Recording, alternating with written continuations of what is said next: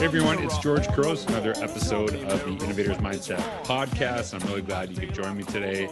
I usually try to get this podcast out on a Sunday, but I've been traveling a little bit and back in Edmonton, Alberta, and it's a lot of snow on the ground, but hey, that's part of being Canadian. So it's not my favorite time of the year, but I do appreciate the snow, especially more as I kind of, as I get older.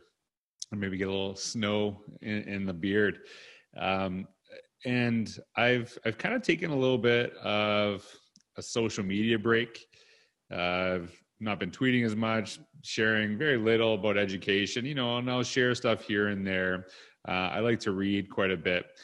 And I guess when I say that I've taken a little bit of a social media break, I think I've kind of taken a break from sharing all the time, in the sense that I'm still on social media, still reading, trying to keep up with educator, articles, things that people are sharing and writing about or posting online. Because I always like this kind of take this time just to kind of sit back, and I'm really thoughtful of how much I consume and what I do. And I think for me, I think this is a really important message that we have to have, not only for adults, but for our students as well. We've talked about this shift of moving school to, from consumption to creation. And I think that's really important, but I think that we have to understand that consumption is actually really important to creation. And years ago, I talked about this idea of school versus learning. And I asked the question, like, how do our students see school and how do they see learning, and is there a connection between the two? And it's meant to be a conversational image when I share it. It's not meant to be like an either or, but it's meant to say, like, what do we focus on? What is the end goal of school? And on one column you can see there's the school talking about school is about consuming and learning is about creating. But the idea is that really we have to have this meaningful consumption to actually do meaningful creation. I think that's really important. And so every year I try to kind of just take some time to sit back and just read and think about this, because I find sometimes that I kind of get lost in my own thoughts. If I'm just sharing too much, I'm not reading other stuff.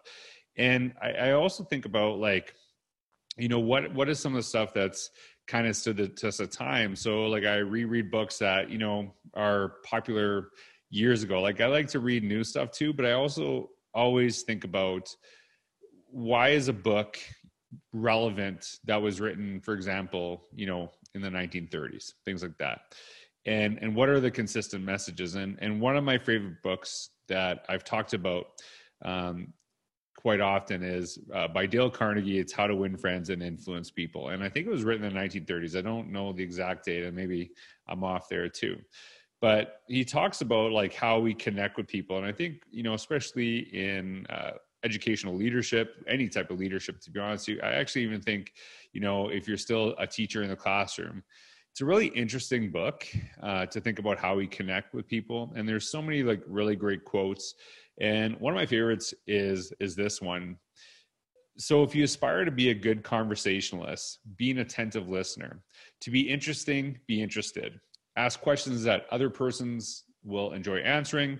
Encourage them to talk about themselves and their accomplishments. And I think about that a lot too. And I've had a really big focus probably the last 10 to 15 years on leadership and why it's so important. And I also think that when we talk about leadership, we don't talk about the importance of following. For example, a great leader in a school will know when to step aside to let other people take charge, and they'll learn to learn from them, right? And they'll put people in those positions. And that old adage is that, great leaders don't develop great followers, they develop, more great leaders.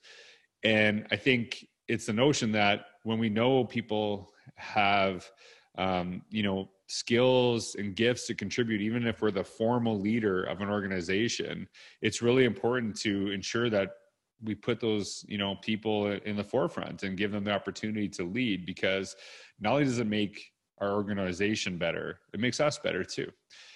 And this idea of being a good listener is something that I think about, but I also think about just being thoughtful of not only what I say, but how often I talk. And I know that sounds weird. And so I was thinking about this. I was thinking about when I used to ref basketball, and I'll tell you, being a basketball referee for, I think it was probably like 5 to 8 years or something like that. I learned a lot about working with people. I actually ref basketball while I was an administrator, and it was interesting because you'd have people yelling at you, at the basketball court, and then you have that happening when you are, in school during the day too. So it was easier to be yelled at while you're not running. So I felt like it just, you deal with conflict on the fly. You have to be quick in how you deal with it. And I learned a lot. And I feel that my reffing experience really helped me, not only as an administrator, but as an educator as well. And I remember, and I was thinking about these two coaches, and what we would do as referees, we would have little meetings before games, and we'd talk about, like, hey, let's talk about these teams. Let's talk about these coaches. What are some things that we want to think about? And I remember two distinct coaches, and it wasn't the same game, but just thinking about the difference. And one used to basically yell at the refs nonstop. It was just all the time. And he would just yell and yell and yell and yell and yell and yell. And he wouldn't necessarily, cross a line, but he'd push all game. And he wouldn't say anything overly rude, but he would just, like I said, talk all of the time. And what I noticed is that you just ignored him. And the reason why you ignored him is because he just was going off all day. If you listen to him, you would believe everything you did was wrong the entire game, which is not true. And I'm not saying that referees are infallible. Of course they are, just like coaches, just like basketball players. But it was always about this person wanting you to do what was in the best benefit of his team, his coaching, etc.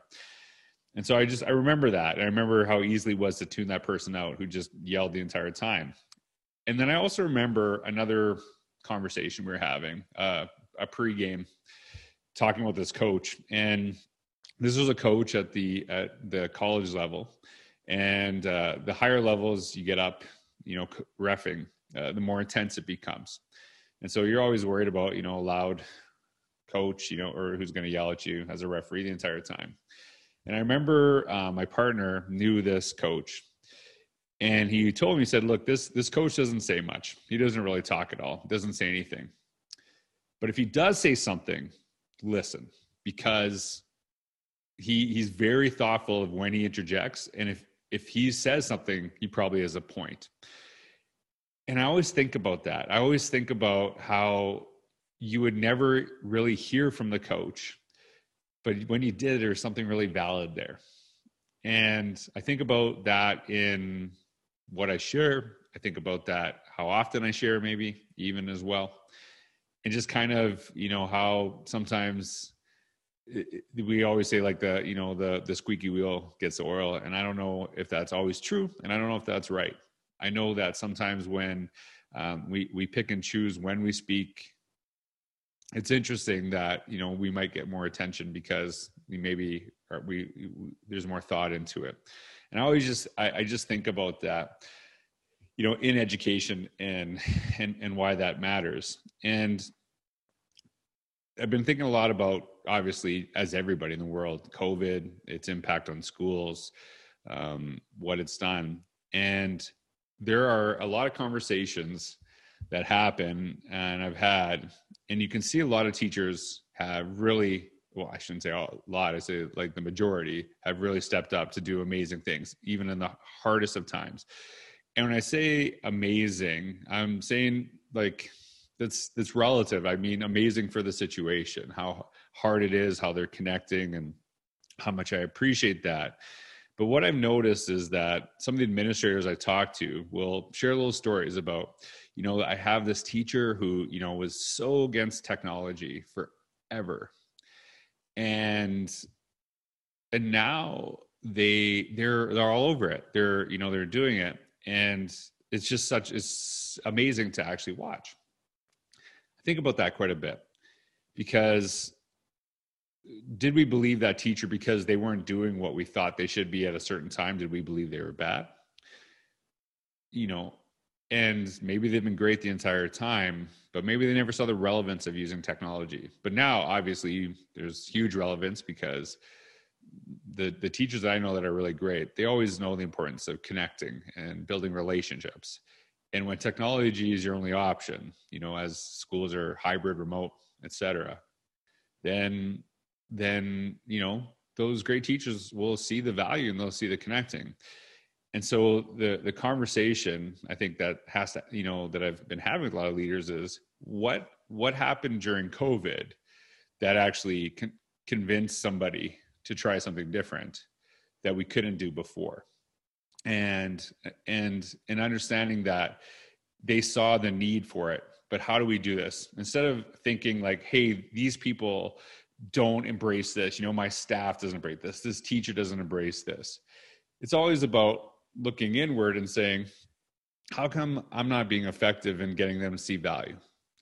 And that's a shift, and it's a humbling shift, I think, for many, because the idea is that you can't get people to change their ideas based on what you say, right?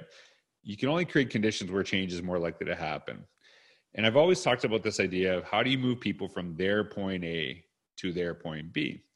And ultimately, you have to think about what is their point A. You have to figure that out. You have to identify what that is. And really, that takes listening. And I wrote this blog years ago talking about the idea of, you know, you have to convince me. When I used to write my blog posts and really think about my own leadership, I think I would put people in a situation where I would say things like, you know, if you're not doing this, you're going to become irrelevant, right? And pressuring them, and kind of the idea of that, like, I know the way, and if you're not seeing it, it's because you don't want to, etc.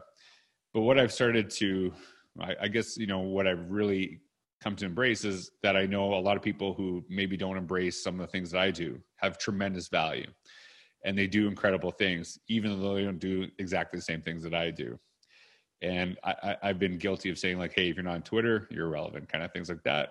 And really thinking about, yeah, that's not, there's a lot of people connecting in so many different spaces. Why does it have to be this one? Or, you know, there's different thoughts when you think about all these things, and just trying to learn from people. So when I talked about this idea of convincing me, I think it was about, instead of me trying to push my ideas down your throat and maybe make you feel guilty for not sharing them, you know, my perspectives on teaching and learning, maybe I need to listen more. Maybe I need to kind of step back and think about that. And I think that, you know, going back to the idea of like followership as a leader, there's an opportunity to learn. And I wrote this in the blog, and I said, so instead of you trying to convince them why change is necessary, why not give them a chance to assure you that standing still is crucial?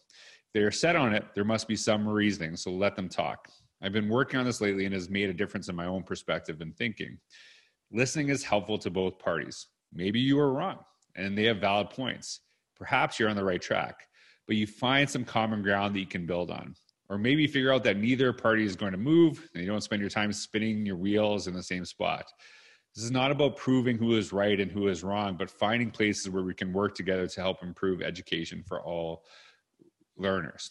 And that idea is really, how do I listen? How do I find that point A? How do I find this? And maybe sometimes when we do that listening, you know, sometimes, let's be honest, you know, Covey talks this, you know, seek first to understand before being understood.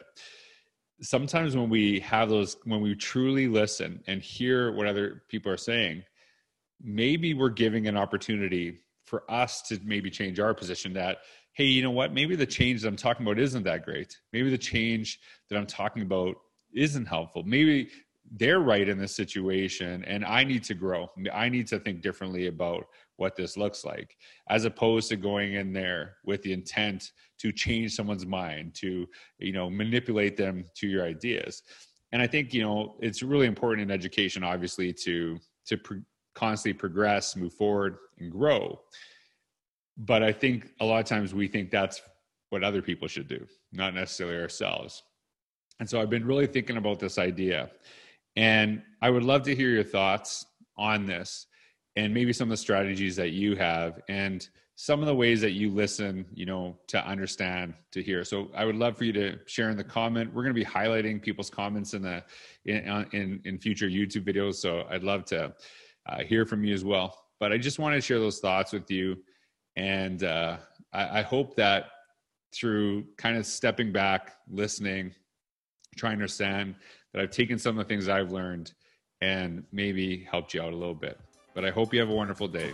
Thank you so much for all you do. Take care. Bye. Mirror, mirror on the wall, tell me, mirror, what is wrong? Can it be my De La clothes, or is it just my De La song? What I do ain't make-believe. People say I sit and try, but when it comes to being De La, it's just me, myself, and